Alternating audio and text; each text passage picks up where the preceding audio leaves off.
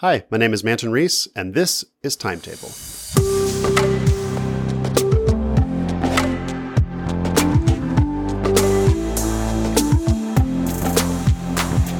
So I watch a lot of daily vloggers on YouTube, especially folks, traveling all over the world, because it's just fascinating, and visually it looks amazing often, some of these places that people travel. And it's really incredible just how much content some of these vloggers can produce.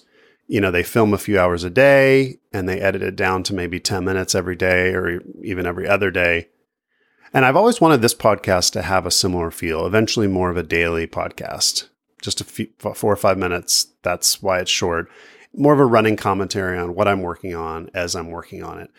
More experiments, recording different places with different background noise.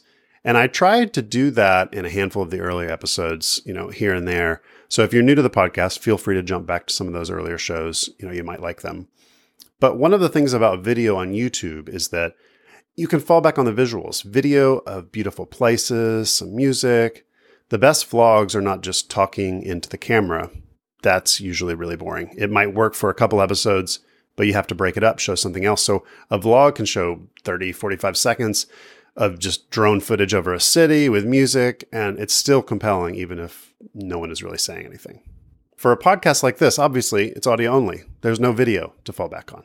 And there's no co-host to bounce ideas off or make jokes with. There's no guests. So I think I'll continue to try to add audio clips from elsewhere when I can and use those to frame an idea around. Those audio clips are the fallback. Here's an example. Hillary Clinton, in her official podcast, I'll link in the show notes, talking about her new book. I was determined that I would recover from the loss. I know so many people who have lost so much in their lives, and I'm always so impressed and admiring of their resilience. And I've been lucky and blessed to have resilience too. And I thought, well, I can learn from a lot of what my friends and people I admire in history have gone through. But first I just have to put one foot in front of the other and, put on some sweats and just get as much rest as I possibly can. I'm not going to get into politics right now, but how did she do that is what I've been thinking about. How did she bounce back from that stunning election loss and not just reflect on it, but write a whole book? And this is particularly relevant to me since I'm supposed to be writing a book right now about microblogging. And the answer, of course, is it's the cliche. It's one step at a time, one day at a time. Write one page at a time. Write one page at a time for a year, and that's a book.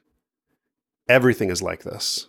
Last week, I shipped the iOS app for Micro.blog version 1.1, and then I turned around and made it better. And today, version 1.1.1 is out with a handful of fixes and refinements. And now that that's out, I updated to the latest Xcode today, and I'll get to work on version 1.1.2 with some more improvements, and specifically to drag and drop for iOS 11 now that that's out.